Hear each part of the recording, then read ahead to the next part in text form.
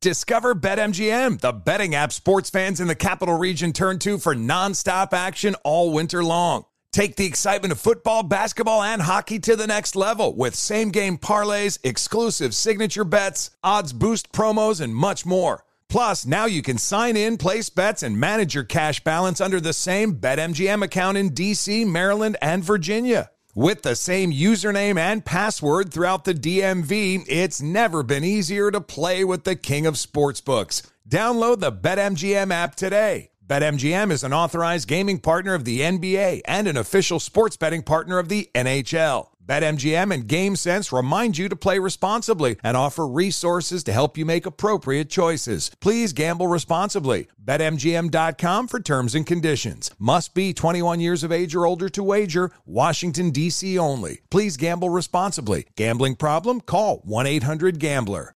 Apple Card is the perfect cashback rewards credit card. You earn up to 3% daily cash on every purchase every day. That's 3% on your favorite products at Apple, 2% on all other Apple Card with Apple Pay purchases, and 1% on anything you buy with your titanium Apple Card or virtual card number. Visit apple.co/card calculator to see how much you can earn.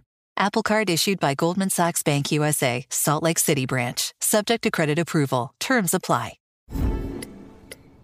Oh, should we start this show? Yeah, I'm down. Just buying a car on Carvana first. Ooh, for real? Yeah, it's super convenient. I already got pre-qualified in 2 minutes. All I had to do is answer a few questions. Ooh, that's helpful. And now just customizing my down and monthly payments. Ooh, that's a very fair deal. Yep.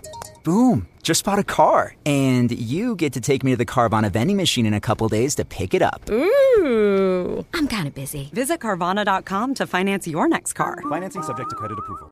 Ready to celebrate International Women's Day? M&M's and iHeart present Women Take the Mic, sharing empowering stories of women supporting and celebrating each other. And of course, there is a smooth and creamy companion for your listening pleasure, peanut butter M&M's. Because they're just another way to help treat yourself in situations where you deserve a little added delight, like listening to your favorite podcast. So savor the deliciousness of peanut butter M&M's and spread some positivity. From breaking glass ceilings to dominating in sports and entertainment, women truly are unstoppable. Hey Dude, The 90s Called, with Christine Taylor and David Lasher. Hey everybody, welcome to the Hey Dude, The 90s Called podcast. I'm David Lasher. And I'm Christine Taylor, and we have a really exciting guest, a sort of member of your television family, David, yes? Yeah, she's God, we all have so much in common, from our start at Nickelodeon. But Melissa and, she has a production company called Heartbreak Films, and she and her mom are such incredibly smart, entrepreneurial women. And I don't know if many people know about that. And I can't wait to get into it with her, but you both are like family to me. And and I've never met Melissa either. And I mean, of course, I've watched her grow up over the years and our Nickelodeon connection, but I've never met. And I'm so excited. Oh my God. I can't believe you know about her. All right. Let's let her in. Melissa Joan Hart. Hi, guys. Straight Melissa. Out of Nashville. What's up, Mel? Hi. It is so nice to meet you. We share a middle name in common. I am Christine Joan Taylor. Oh, I didn't know that. Yes.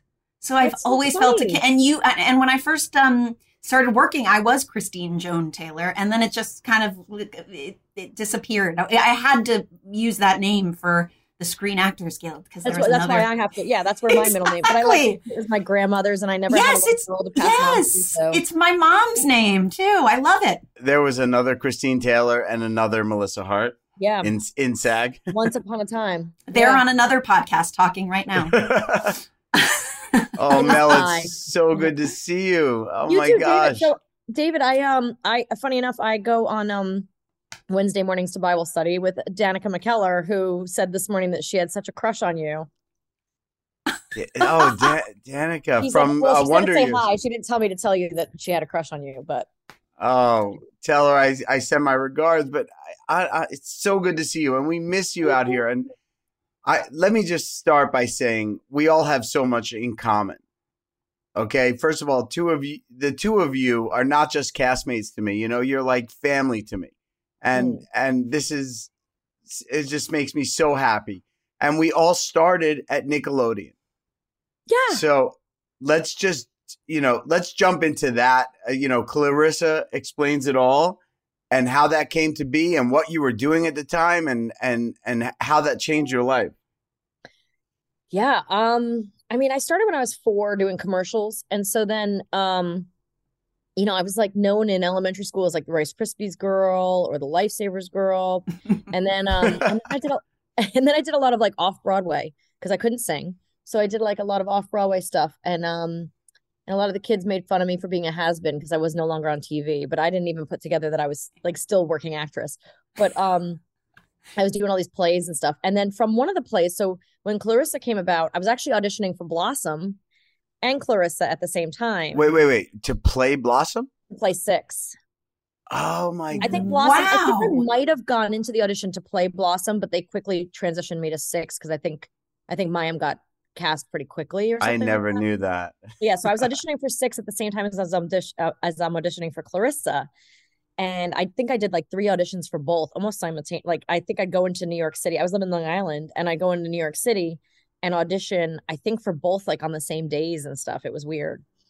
And so, yeah. And so I was kind of like, I remember praying at night and being like, God, let me like pick the best path for me. Whichever one is going to be the best one. Like help me get there. But yeah, so Clarissa came about because I was doing a play and the producer did not want to see blondes. Like he refused to let a blonde play Clarissa because he was so sure that a blonde couldn't be smart enough or like, sassy enough to be this kind of like nonconformist character.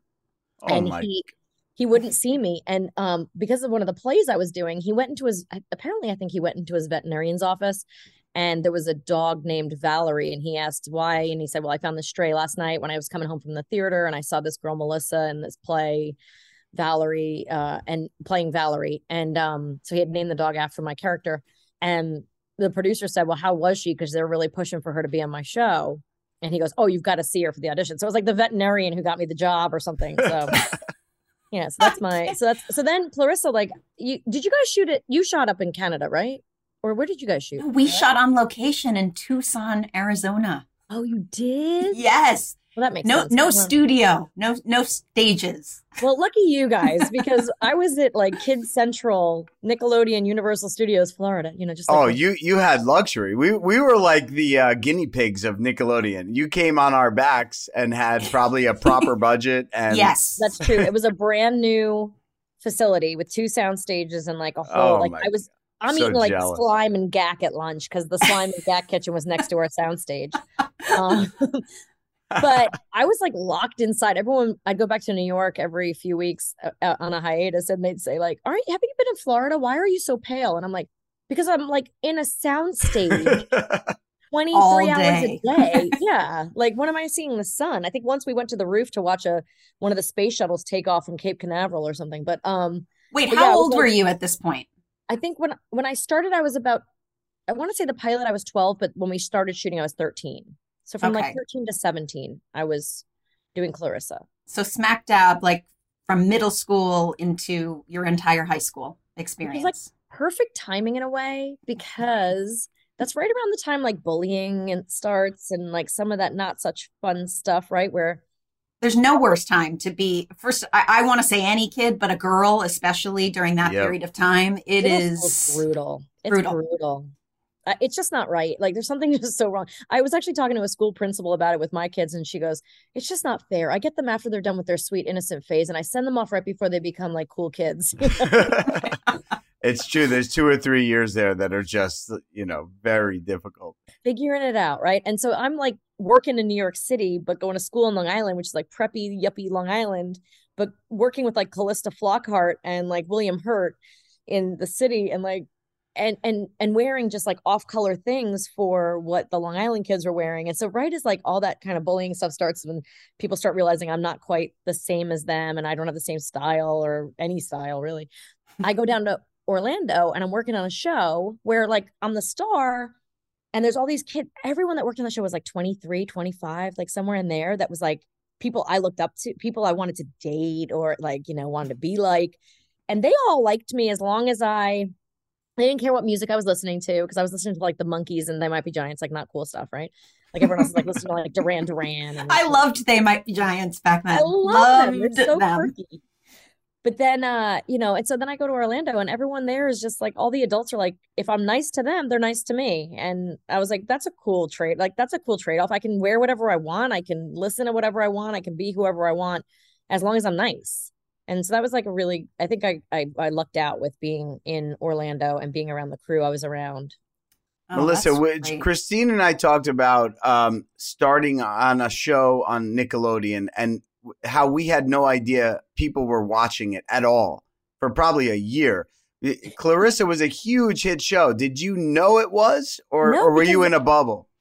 I think like you guys, like I watched your show obviously, and I watched like You Can't Do That on Television, and oh my gosh, what was the one that Ryan Reynolds and Corky they were doing at the same time as you guys? Yes, it was like a soap, like a teen soap, right? Salute Your Shorts? No. It was a drama, right? Yeah. It's one word. I can't think of it. Yes, we'll think of it before. Because I dated Corky and then like kind of had a little thing with Ryan, but they were on a Nickelodeon show too. I met them at Ryan Reynolds school. Yeah. Yes, and Laura Harris, I think, was on that show. I remember because it was a Canada show, exactly. Yeah. Oh my goodness. That's why I think that's why I thought you guys were in Canada, because I met Corky was one of the kids on it, and I met him like in Utah or something at a Nick Takes Over Your School, and we started like phone dating right from Vancouver to Orlando. But then I worked with Ryan Reynolds on the Sabrina movie, the first movie we did. Ryan was in it. But the show was called 15. That's what it was. 15, yes. Yeah. Well, I'm like one word, something about teenagers. Yeah, 15. I never heard of that. So I would always watch Hey Dude and 15, but I felt like I was one of the few people that had cable even. Like a lot of people didn't quite have cable, right? Right. Yeah, that's what we were saying. A lot of people just didn't know. It wasn't as accessible the way it is now, where you would get every channel. No, that was a big deal. You subscribed to that package, right? There was very few people that had cable, let alone watched Nickelodeon. Yeah, and so I feel like the show, probably a little bit like you guys did, like it snowballed. Like it was being seen by some people, but not like it wasn't on the scale of like a network show, obviously, where it's like on the side of buses and on billboards and, being advertised everywhere. It just wasn't. They just didn't have that capability, I think. Yeah. Christine and I talk about feeling like total outsiders, like when we went to present at the Kids' Choice Awards, or, we didn't even know anyone was watching Nickelodeon, but it really blew up so fast and so furiously. It did. I feel like I remember the first time I got recognized on the streets in New York City, and somebody was like, "You're on that show, Clarissa," and I was like, "Oh!" And then all of a sudden, I felt like humility. Like I was like, "Oh, you watch Nickelodeon? Like you watch a kids show? You watch a kids network?" I'm sorry. At this point, I'm like 16. I'm probably like a little like, "Ooh, okay, good for you." But I just remember that like one moment of being recognized for Clarissa that kind of threw me off. I didn't know how to react. I definitely reacted inappropriately. But I feel like Nickelodeon, in 1990 was like the Snapchat of TV. The kids felt like the parents aren't watching. This is for us. We own this. Yeah, that's true. That's true. That is true. And I think that's what led to the success. But can we go into Sabrina? Because can I ask one quick question about Clarissa? Like, you're suddenly the lead of a series, right? You're carrying that show, you're breaking the fourth wall. Like, did that come very easily for you? Like, did you just sort of carry it and think like, this is so natural for me? Or was it nerve-wracking, challenging? And did you feel the pressure of like, the show is called Clarissa, like Clarissa? All of those things? Yes. All of those. Yes. Okay, so I had just done the play I did when I said I was Valerie. It was called Imagine You Brad. It was written by Peter Hedges, who's like an amazing writer. Incredible. And it was directed by Joe Mantello before he went to do Wicked. Like it was his first directing gig. So, and it was you're theater geeking out here. It was yes, exactly. Okay. It was a monologue. So I was on stage every night, or like 8 times a week, giving what should have been a half-hour monologue, but I would talk so fast it would become 20 minutes.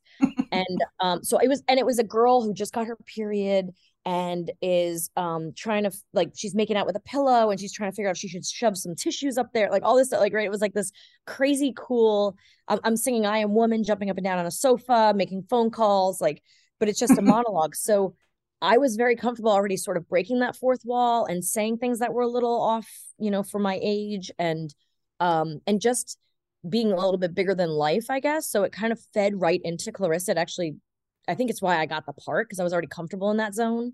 That makes sense. Really, really hard. It was really hard because of, you know, you guys know, like high school, SATs, college applications, all that stuff that comes along that I'm doing right now with my 17-year-old. But trying to do that and have a TV show. And I was back then. So nowadays, if you, obviously everyone knows with their cell phones and whatnot, when you record something, it records on all the devices. If you record on 4 cameras, you're recording on all 4 cameras. But when, I don't know if you guys had the same thing. I think you probably did, but oh no, you probably did single cam. Was your single cam? Oh no. No. Oh no. We had 3. We were lucky enough to squeeze 3 as a multi-camera, right, David? Yeah, outdoors. Outdoors, no audience, right? No. Yeah, we didn't have an audience either. Okay. I wonder if that came from your show in a way, because we didn't have the audience, but we still worked like 15-hour days. Like, it was insane. But the amount of dialogue I had to do, I think almost every episode I did 3 or 4 monologues, and then we'd have these 10-page scenes of dialogue. And so to memorize it, we only had 1 camera isolated.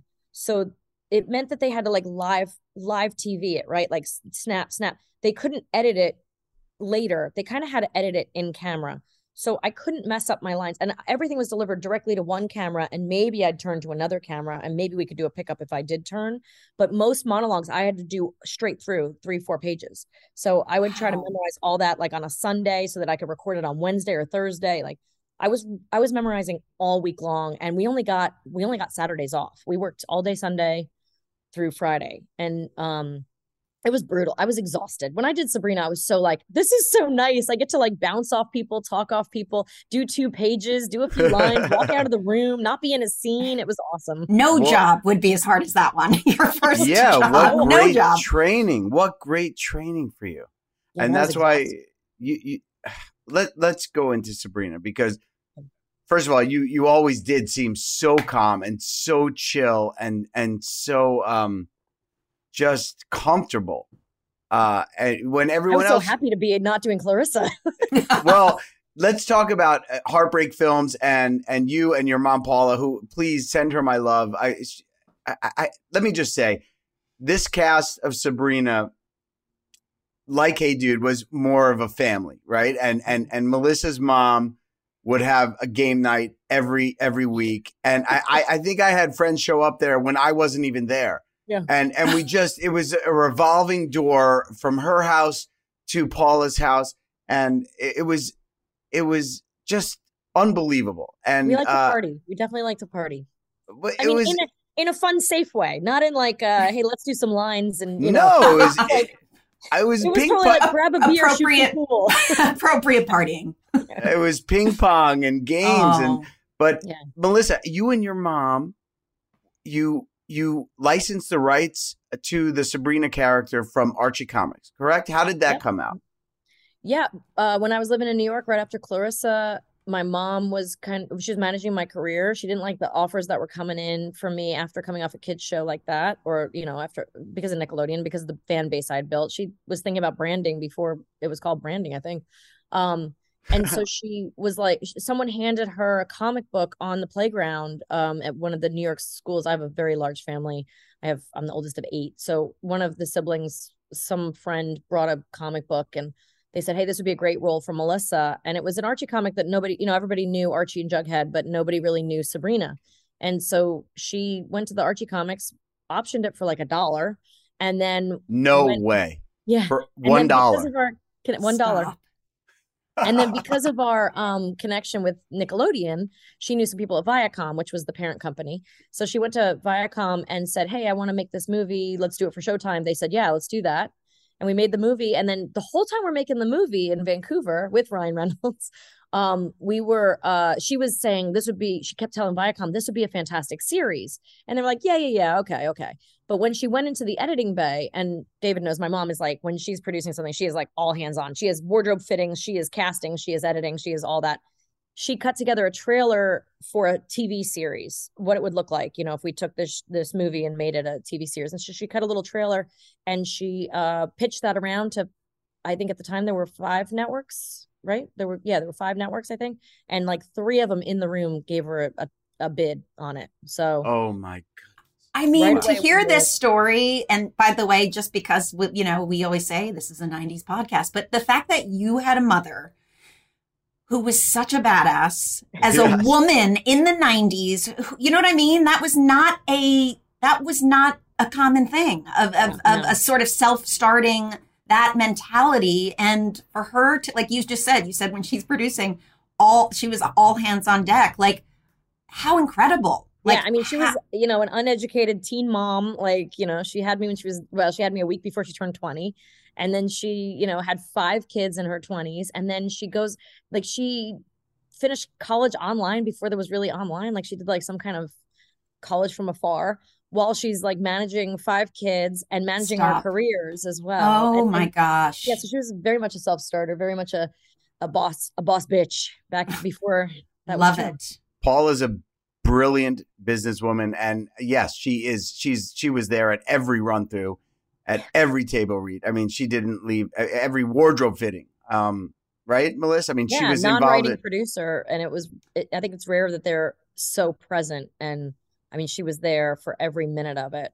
I mean, to a fault in a way where I'm like, hey, our company, Heartbreak, you could go like get another project started. She's like, no, I got this part. I got this part, Mom. Right. I know, but how cool for a mother and a daughter to be partners in that way. It's like nothing I've ever seen, and it's so freaking cool. And well, I think that's why, like, a lot of people, when like the Me Too movement and stuff came around, I had no stories to share because I was like protected. I think the fact that I was so protected.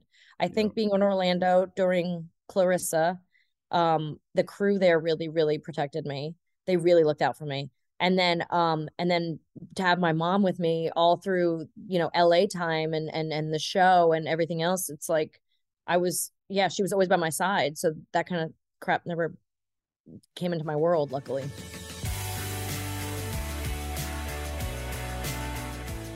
Discover BetMGM, the betting app sports fans in the capital region turn to for nonstop action all winter long. Take the excitement of football, basketball, and hockey to the next level with same-game parlays, exclusive signature bets, odds boost promos, and much more. Plus, now you can sign in, place bets, and manage your cash balance under the same BetMGM account in D.C., Maryland, and Virginia. With the same username and password throughout the DMV, it's never been easier to play with the king of sportsbooks. Download the BetMGM app today. BetMGM is an authorized gaming partner of the NBA and an official sports betting partner of the NHL. BetMGM and GameSense remind you to play responsibly and offer resources to help you make appropriate choices. Please gamble responsibly. BetMGM.com for terms and conditions. Must be 21 years of age or older to wager. Washington, D.C. only. Please gamble responsibly. Gambling problem? Call 1-800-GAMBLER.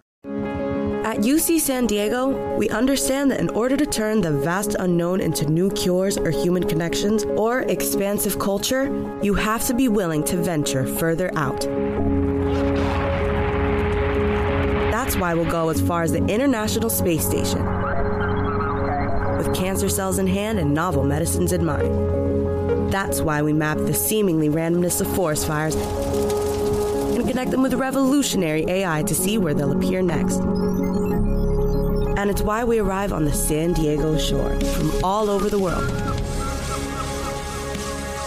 to bring different perspectives to our world's biggest challenges. When you push the boundaries of science, art, and culture, whole worlds open up. And at UC San Diego, that's where the real adventure starts. Learn more at ucsd.edu.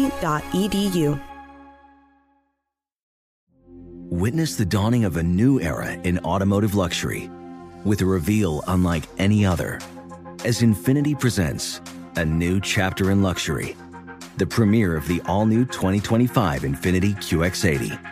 Join us March 20th live from the Edge at Hudson Yards in New York City, featuring an unforgettable performance by Grammy and Academy Award-winning singer, songwriter, and composer, Jon Batiste. The all-new Infiniti QX80 is unlike any luxury SUV you've ever seen. Smart enough to anticipate your needs, even before you do. Every line, curve, and detail was thoughtfully crafted so everything for every passenger feels just right. Don't miss it. Mark your calendars and be the first to see it March 20th at 7 p.m. Eastern, only on iHeartRadio's YouTube channel. Save the date at new-QX80.com. 2025 QX80 coming this summer. Apple Card is the perfect cashback rewards credit card.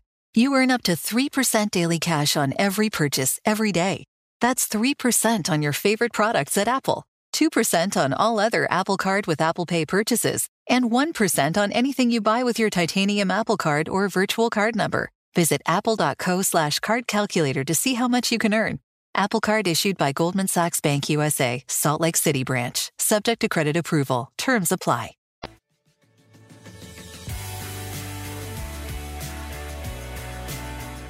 Can we talk about the guest stars on Sabrina? Because the list is like How are phenomenal. you never on it, by the way? I can't believe this. I can't. This is like, I keep saying, like, for the people that I'm meeting doing this show, that I didn't get to do those things then, but now, like, we're making up for it now. Just getting to do this now. We'll do something together. Good. I hope so. Yes. I remember Usher singing to you. I mean, NSYNC and Backstreet. Tell me, like Britney Mathis Spears in a Christmas one, and like, all the pop stars and all the like 90s, like insane. Right? How did you guys but get? I was into like I wanted Blondie there. I wanted Violent Femmes there. Like that's but your mom knew better.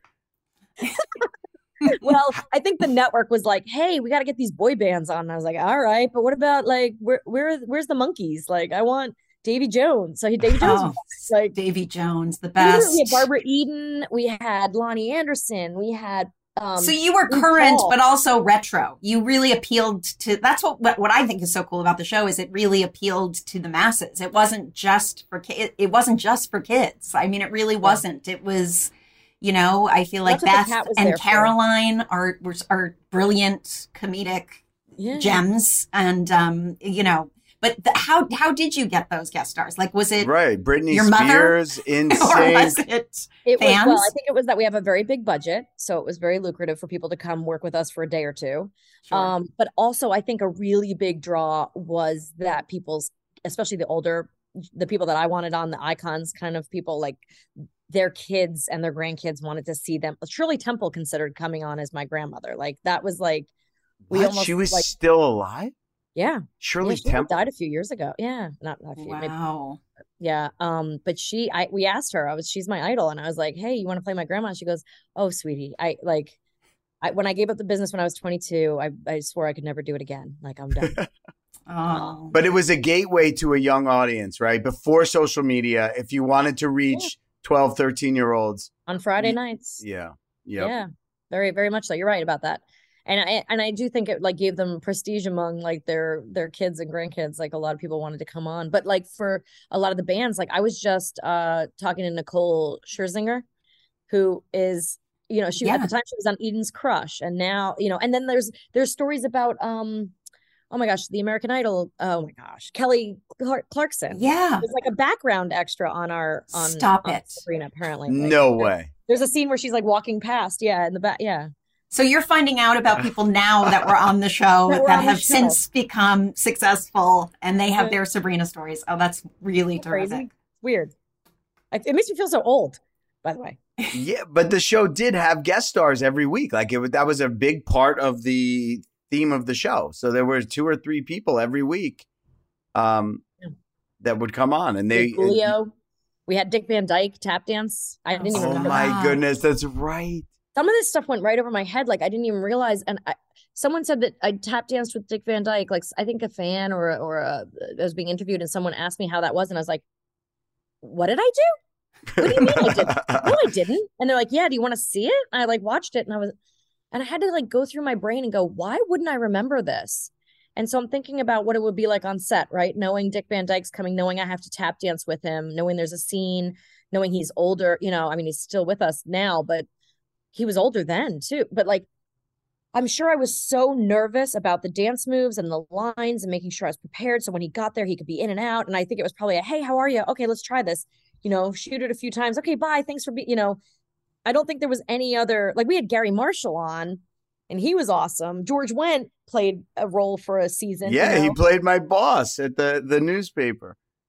Oh my gosh. We had such great, wonderful, yeah. I mean, even what's her name from Cheers? Shelley Long was on an episode. Oh wow. So, I mean, we really and David, when did you came into the show? Which season? Were you right from? I think College. at the 4? end of season 2, maybe. Was it 2? I did 3 seasons. Was it when we went to college? No. Oh no. It's when I got sick of Harvey. Right. Not me, but when the character kind of. And let's just say Nate Reichert is one of the greatest guys ever. And there's there was Josh or Harvey. Josh was stealing Harvey. There's still a big battle about Josh or Harvey. Yeah, I got a lot of hate. But let me tell one story though. We had great directors too, including Melissa Joan Hart, who directed a lot of episodes. But Henry Winkler directed a bunch of episodes. And I don't know if this show was in season 5 or 6. And we were kind of just going through the motions, right? And he called me at like 10 o'clock at night with an idea of a bit. And it was such a lesson for me. I thought, this guy, he's done it all. And at 10 o'clock at night, he's still thinking about how to make this show better. I'm like, you got to come and show up every day. I don't care what season you're in, bring it. You got to bring it. I mean, that is the cool. Did you ever have a moment where you're like, the Fonz is calling me at 10 o'clock at night, giving me notes? Me. Now I'm jealous. The Fonz has my number. Oh, he's a sweetheart. The sweetest human being, right? Right. But he doesn't just show up and go through it. He cares passionately. And I feel like Sabrina, the show, was surrounded by people from Erin in makeup and people who cared passionately about the show. And our team, like some of our crew went on to do amazing things. Erin in makeup is like Ryan Murphy's right-hand girl. Like she does all the American Horror Story and she did Glee. I mean, she just does endless, now she just did, last year she was nominated for an Oscar for Hillbilly Elegy. And like, she just does all these huge, huge shows and movies. And then our special effects guy, because our special effects were, believe it or not, sophisticated for the moment. But also as much as you could afford for a television show. A little peanut butter and a clicker. Yeah, and here's the cat talking. But Steve Kolbach was the head of our visual effects, and he went on to do Game of Thrones. So he just did, he did the 7-8 seasons of Game of Thrones. I don't think he did House of Dragons recently, but he's on one of the other prequels or sequels that they're working on. So, we had this crew that part of our crew had come from Murder, She Wrote. And they all used Sabrina as retirement, right? Like they rode the 7 years we did, and then they went off to retirement. And then the younger ones went on to go off to amazing, amazing projects. And I'm just so proud of all of them. We all worked really well together as a crew and a cast we're like, once we got the formula down, like I think David, once you came into it, we started having lighter days. Like we were having some crazy days with the cat and the special effects. Were you there when we were doing 2 a.m. Fridays? Yeah, but we didn't have an audience, right? So it was like a single camera show, but a multicam sitcom, but without an audience. It was we took the model from Clarissa. It was like a hybrid where we rehearse for 2 days and shoot for 3 with 3 cameras, but film. We were shooting film. Oh my gosh. Really? Having to reload and run out. And was it before digital? Really? It was. Yeah. But we could have done to tape, but I think back then network shows didn't do tape. They did film. So we were running 1,000 mag, it wasn't Fuji. It was, I guess it was Kodak. We were running film. So it was crazy. 1,000 mag. For the listeners, that costs a lot of money. A lot of money. And when little Melissa decides, because I always like to play with everything, and I go up to the camera in between every take, and I ask them to teach me how to load a camera, and then I pop the perfs on the film, and they have to go take the whole can and go into the dark room and rewire the whole roll because I've decided I loaded it wrong. I loaded the camera wrong. That was fun. Oh boy. Good time. Well, how did you decide to start directing the episodes? Funny enough, it was my mom forcing me. I just was always so bossy. During the time, I think, Dave, maybe the first season you were there, I was doing Drive Me Crazy in Utah during like weekends. Oh, yes. Yeah, we got to talk about that. But yeah, go ahead. So I was working in Utah on the weekends and working on Sabrina during the week. And I was just being so bossy that everyone was like, oh, can't wait for you to direct. I'm going to, like, the director on Drive Me Crazy, I remember him going, when you direct, I want to be there because I'm going to pick on you the way you've picked on me this whole time. So eventually my mom threw a DGA card at me, basically went, we signed you up for the DGA. You're directing the next episode. And I was like, okay. Like, I wasn't going to say no. I was scared, but I probably wouldn't have done it myself had she not kind of pushed me into that and been like, you got to do it. And there's no safer place. Like, I had to tell Candace Cameron Bure recently this, like, because she asked me a few years ago on Fuller House, like, she's like, I think I'm going to direct. What should I do? What do I need to know? I said, here's all you need to know is once you do it, you're going to be like, why haven't I been doing this the whole time? Because when you're with your own crew and you know the cast names and you know those characters so well and you know every crew member's name, like when I go direct other people's shows, one of the hardest things is figuring out who's the prop guy again, or, you know, I need to get makeup in here to fix this, or, you know, like which is each camera name. And, you know, so trying to figure out the crew names can be a huge, just knowing who to lean on and who to be like, oh, okay, I'm going to ask this person about that. I'm going to ask this person about that. And just having them protect you and, you know, be on your own show and that kind of thing is a safety net. And so no better place to learn. And plus on Sabrina, as you know, David, super difficult show because of the special effects, because of the cat, because of we were shooting it with 3-camera film in a hybrid, you know, just learned a lot of different kind of how to survive in this industry sort of techniques. Right. And you've gone on, first of all, again, Paula, incredible entrepreneurial insight, you know, to have you do that because you've had a thriving directing career. I've directed more in the last 2 years than I have. I actually have to keep being like, can I get a SAG job so I can keep my insurance? Like, what do you love more? Or do you still just, and aside from Sabrina, have you directed yourself since then? I only directed myself in the beginning. They would only give me jobs as a female director. I feel like could only get jobs if I worked in a contract with me starring in it. It's so funny because Ben Stiller, it was the same for a little while. It was that like if you want to direct it, will you star in it as well? Oh my and that's God.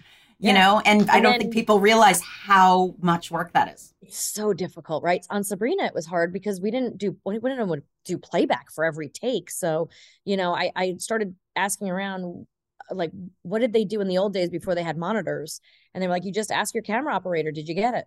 And and they got to tell you yes or no. If they didn't get it, that you got to do it again. Like, it's all about trust, right? Yeah. Having that that one person or that one, you know, where you inherently know that you get the nod that, okay. And I do. Wow. To answer your question, I think I prefer directing. I feel more creative in it. I feel like I have more control. I like the storytelling aspect.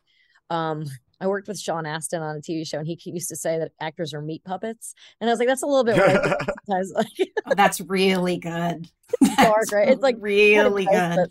I'm a meat puppet. Like, but then again, I go back and forth. Like when I do these Lifetime movies, I'll direct one and I star in one, and I'll be like directing one and be like, oh, I can't wait to just like put on pretty clothes and say funny lines and not have to worry about where the camera goes or what the weather's like today or what, you know, I can just kind of be there and you know, be pretty and silly. And but then I'm like acting one weekend and I'm like, oh no, I need to direct. I don't like not being the boss. Like I really shift back and forth. But I mean, actors really have it easy, right? I mean, you know, for your films, let's say for Lifetime, it takes you months and months to get the script, set it up, and then you're on set, you know, 6 a.m. Actors roll in, get their makeup and say their lines, are there for a few scenes, maybe you wait a while and you watch a show or you're reading a book in your trailer. Or you are still, you know, you're a mom too. So you can also still be a mom and help your children through whatever you need to help them through at the time, right? When you're directing, and you're getting, I mean, as a mom, you're getting that anyway. You're everyone needs you all the time, but then you go to work and everyone needs you all the time. So I imagine that it can be a real drain, like really draining. Exhausting. Like directing is so exhausting. Like you said, it's, you know, you're prepping for so long, you're shooting for the full shoot, and then you're in post for a while.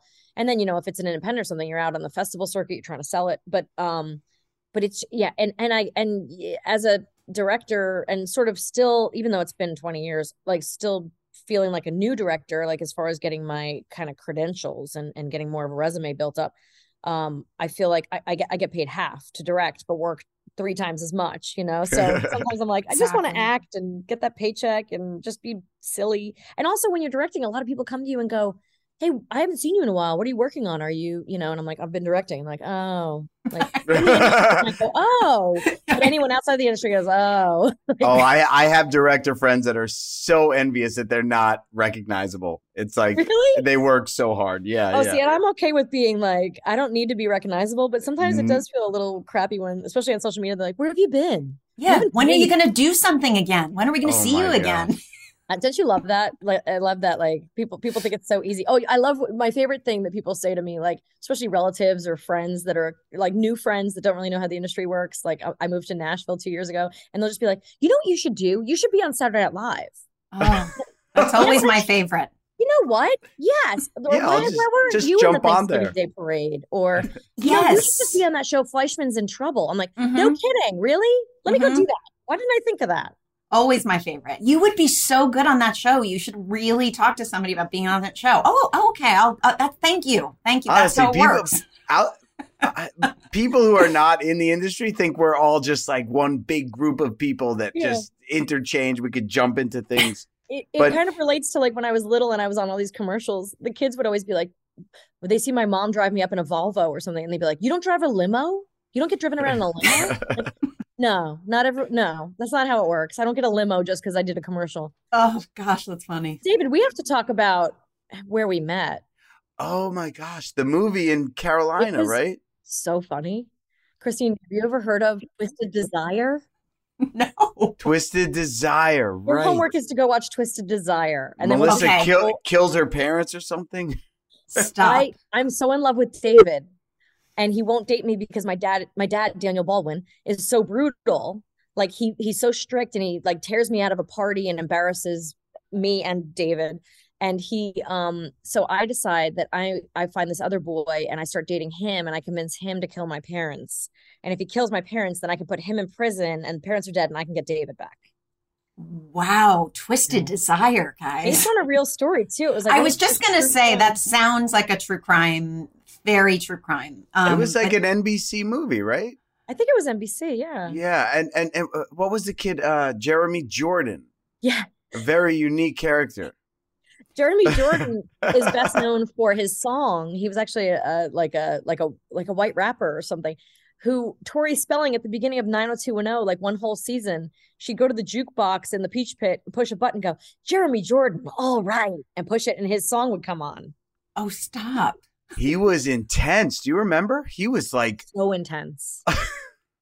So intense. You're right. Like I only had a few scenes with David and I had to be with Jeremy all the time, but Jeremy was a lot to handle. Yeah. I wasn't used to actors like that, like kind of method sort of. Right. That was a fun shoot. And I had just started dating my wife at the time and she came down to visit me. Oh my gosh, that's right. And I have great memories from that time.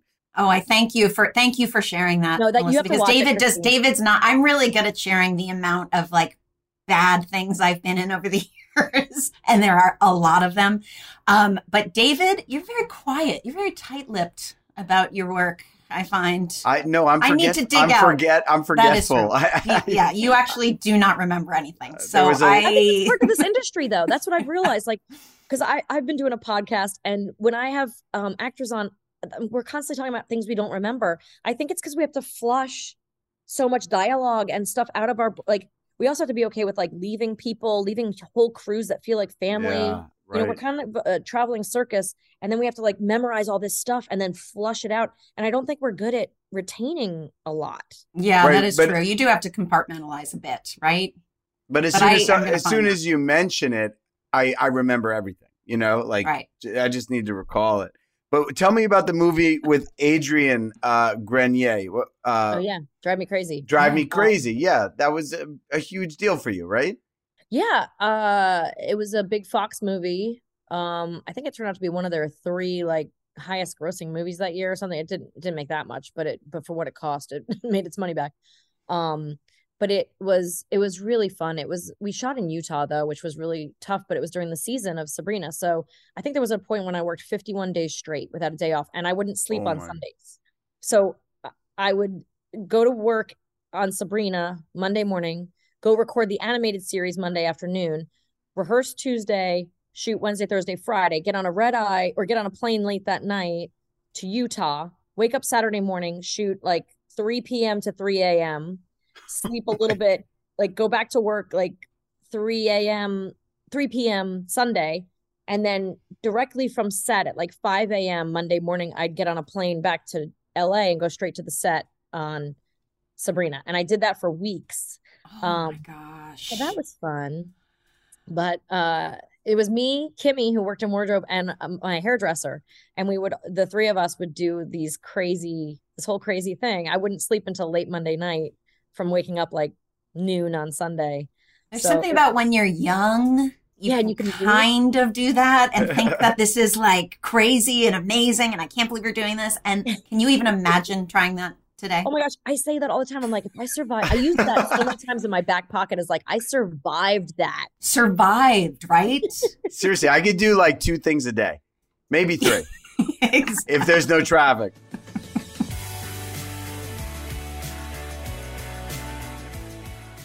Discover BetMGM, the betting app sports fans in the capital region turn to for nonstop action all winter long. Take the excitement of football, basketball, and hockey to the next level with same-game parlays, exclusive signature bets, odds boost promos, and much more. Plus, now you can sign in, place bets, and manage your cash balance under the same BetMGM account in D.C., Maryland, and Virginia. With the same username and password throughout the DMV, it's never been easier to play with the king of sportsbooks. Download the BetMGM app today. BetMGM is an authorized gaming partner of the NBA and an official sports betting partner of the NHL. BetMGM and GameSense remind you to play responsibly and offer resources to help you make appropriate choices. Please gamble responsibly. BetMGM.com for terms and conditions. Must be 21 years of age or older to wager. Washington, D.C. only. Please gamble responsibly. Gambling problem? Call 1-800-GAMBLER.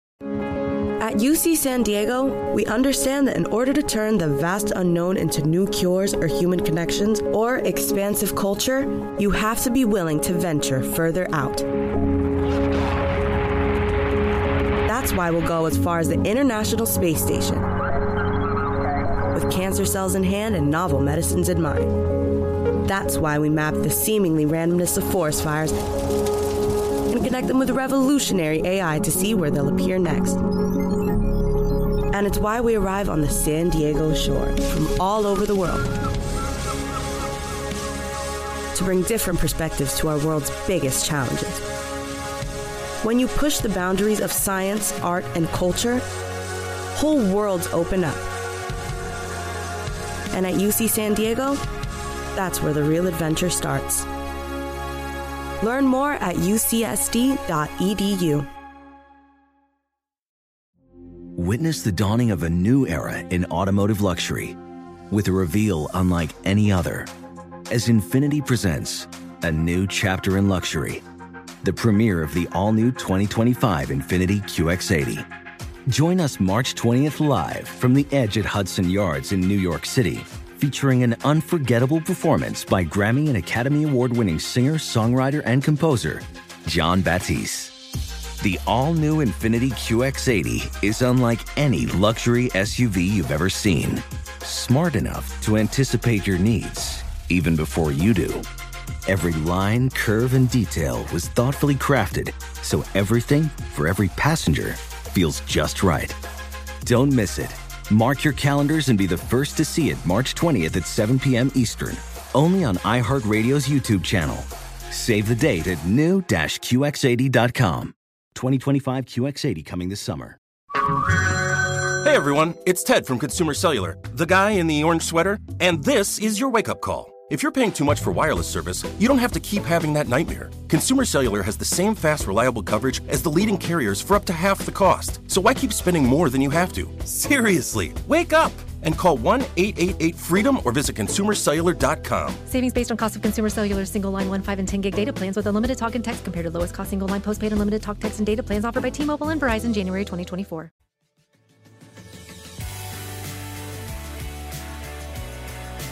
Melissa, the Maxim cover, I remember when you did that, and I remember being like, what the hell?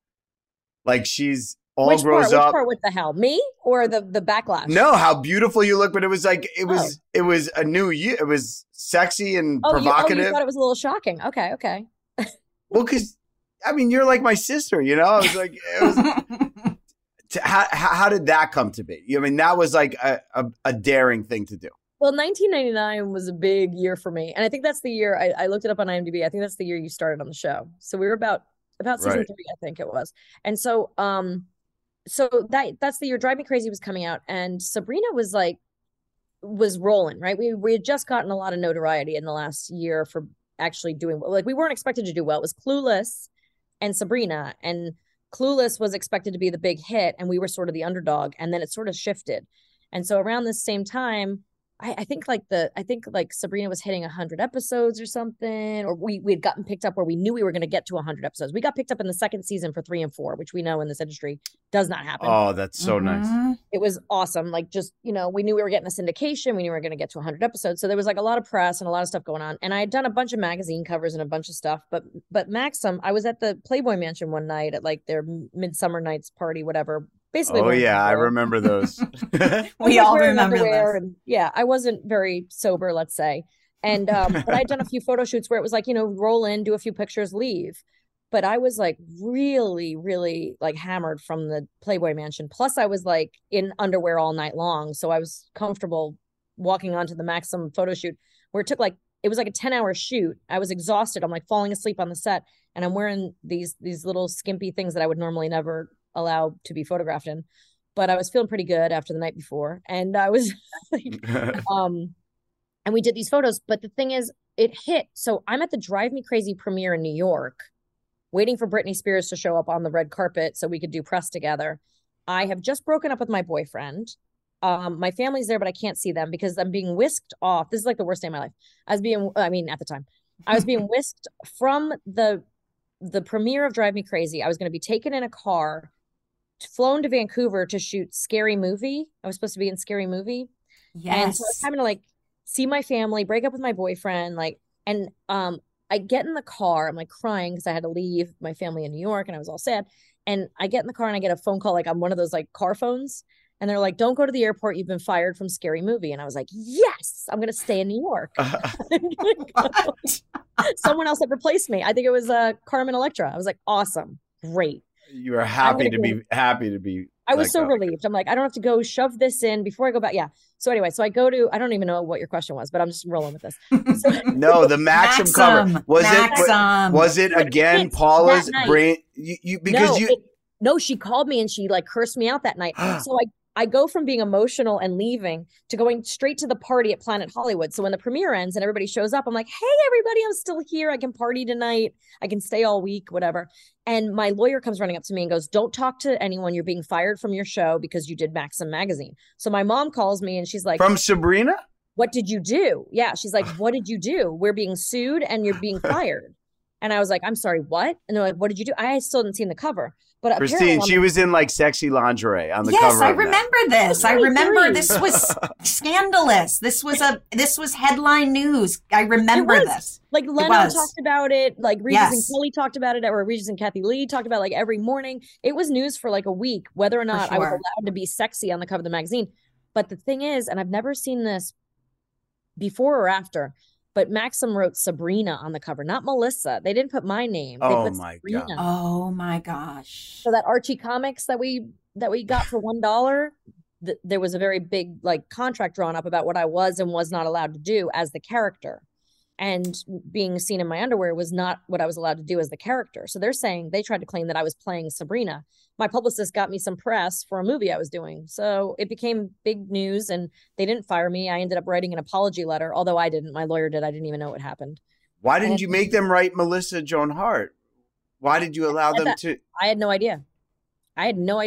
They did it they did it themselves, but they. And you certainly weren't playing Sabrina during that photo shoot. So that's a bit of a stretch. And it says, if you look at the cover, it says Sabrina, your favorite witch without a stitch. And I thought they were so clever. That's why.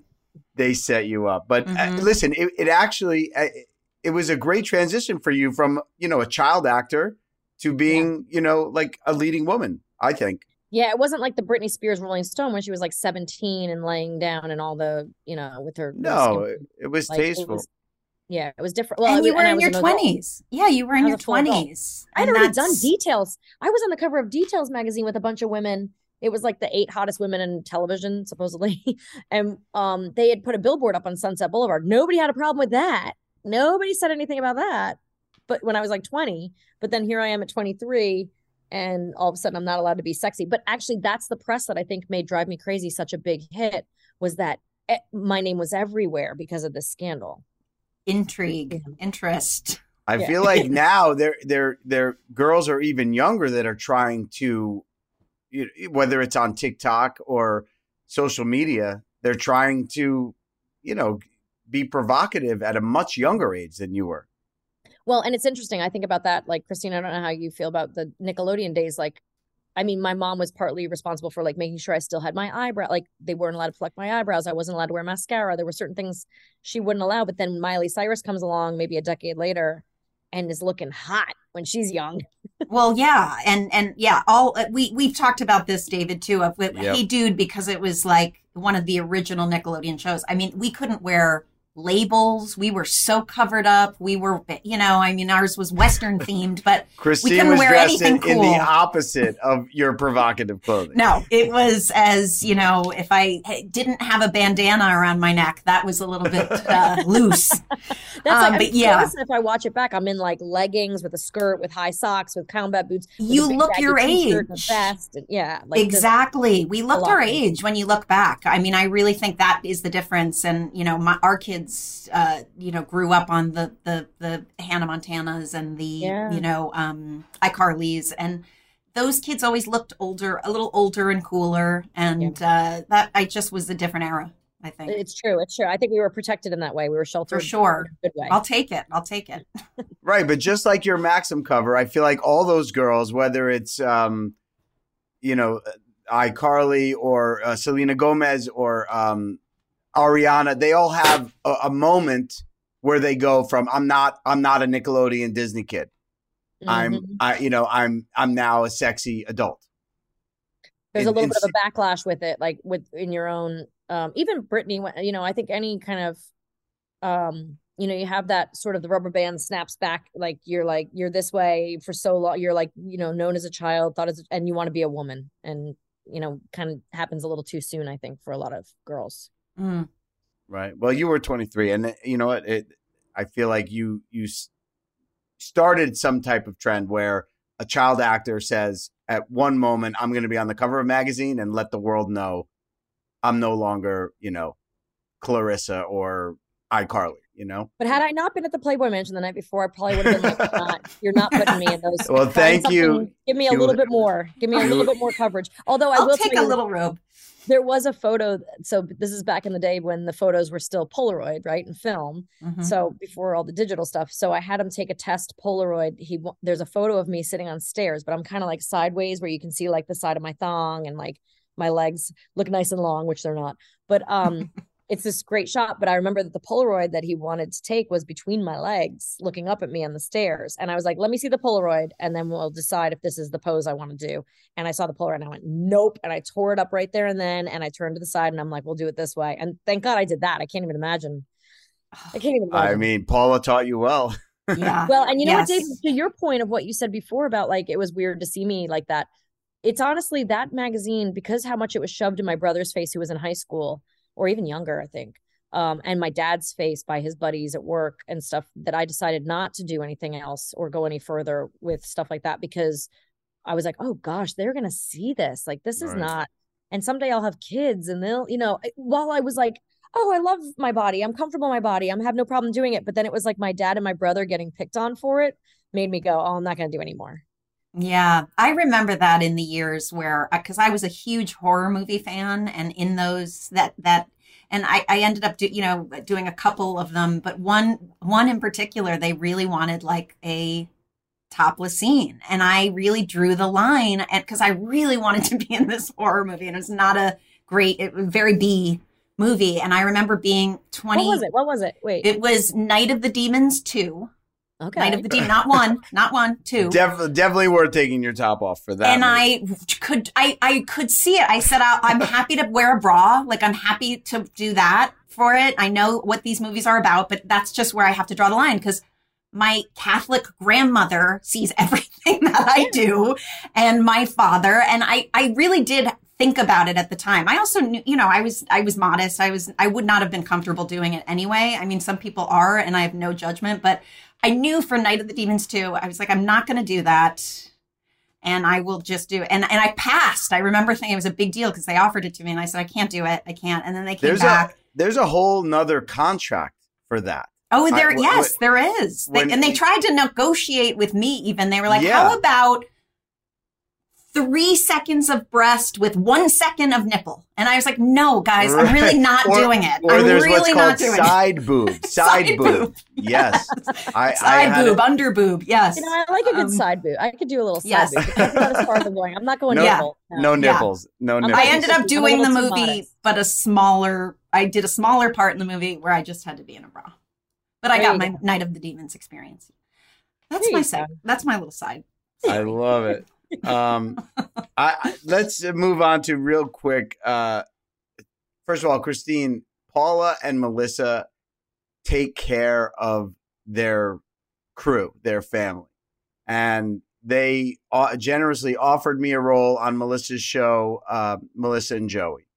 And I don't know how many years ago it was, but I'd say generously, but like we wanted you, like we needed you there. I know, but I showed up and there's like, half the crew from Sabrina's there, you guys just, you're loyal, family people, And was that the one was Elisa in that one too? Well, should I tell that story or? You can, sure.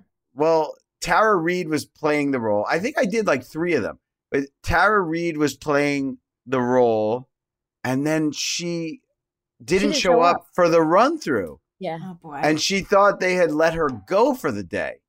And then the next day, Elisa Donovan showed up. Yeah. So it was a little Sabrina reunion accidentally on the set in the cast. Yeah. And Joey's my castmate from Blossom. And it was just so much fun. Like, how was that show for you guys? Because you did over 100 episodes, right? Yeah, we did like 104 of Melissa and Joey. That one I had a really, really good time on, but it was a mix of what pained me on Clarissa and Sabrina. It was a light amount of work because it was actually the first true sitcom I had done in front of an audience, which, as the 3 of us know, is like the golden there's nothing better for having a family. Best job for an actor. Yes, yeah. Exactly. We actually stopped working. I actually moved our show nights to Thursday night so I could have Friday, Saturday, Sunday off, and then we'd work like a little bit Monday, Tuesday, Wednesday. Like I'd rather work more on Monday than go in for a table read and be done. So I was like, let's do table reads Thursdays before shoot, and then have Friday off and come in Monday and just start. So it was a great schedule. The only problem is I just moved my family to Connecticut, and we were shooting in LA, and so I spent. And of course with these shows, you're like, oh, it's probably just going to be 10 episodes. It's going to be 12 episodes. It's going to be 22 episodes. Oh, it's only going to be a second season. So I never moved my family back there until about 3rd season when I realized, all right, I can't be away from my kid. Like I had 2 little ones. They were 1 and 3 and I'd never left them before. And all of a sudden I'm like leaving them. I thought it was better for them to sleep in their own bed, go to their school, be with their friends, and mommy will come back and forth. But it was so hard on me. But I had such a blast. That character was my favorite character that I played. Don't tell anyone because people get mad about that. But it was so fun. The show was really funny. She was such a mess. Like Mel is a lush, like slut who, is suddenly charged with raising her niece and nephew who are teenagers because her sister's in prison. And so she's got to raise these kids and she doesn't know how. So she hires Joey as her nanny. And it was just so fun and so stupid and so silly and like just what I wanted to be doing. But my family was all the way across the country. So that was just taxing on me emotionally. So I didn't enjoy it as much as I would have liked it. Yeah. I'm always living somewhere away from where I work. Sucks. That feels like that's nowadays everywhere, of everybody now. You can live wherever you want because there is really, it used to just be Los Angeles was the hub of everything. And now that it's rare to work there, I think. That's why I moved to anymore. Connecticut, because I was like, after Sabrina ended, it felt like I was working in Baton Rouge and Atlanta and Vancouver. I was like, well, then Yep. let's move where we want and I'll travel down for these movies. But then to get a series, long running series, it was like, so a few years ago, I got a series for Netflix called No Good Nick. And I was like, we're not doing that again. We actually moved to Lake Tahoe because it was a much shorter commute for me to get to LA, to like a 45-minute flight, and I could be home for the weekend, so that was a much easier thing. But that's Melissa and Joey was really, really fun. But it was, and again, we had some great guest stars, but really it was like, there was like 4 or 5 of us in the cast and we just got to be silly, just super silly. There's so few people that I can think of who have had that many successful series. Like you said, when you started Melissa and Joey, you thought it was going to be a season. And by the way, a lot of times as an actor, when you go into that, you think that would be perfect for me. I'll do this. This would be great. I'll get a little dose of that. And then, but to have 3 long running series that you are leading. I mean, I think it's there. I was yes, the title character. Yeah. I was thinking like Julia Louis-Dreyfus. I can think of is another one. Like you're in a very elite category. There's been a few, and I do recognize how. I mean, it's like lightning striking, like 3-4 times. So it's. I'm unfortunately my Netflix show only went 20 episodes, but okay, it's okay. How was working with Sean Astin? Because honestly, Rudy's one of my favorite. David, I love you, but Sean is like a teddy bear.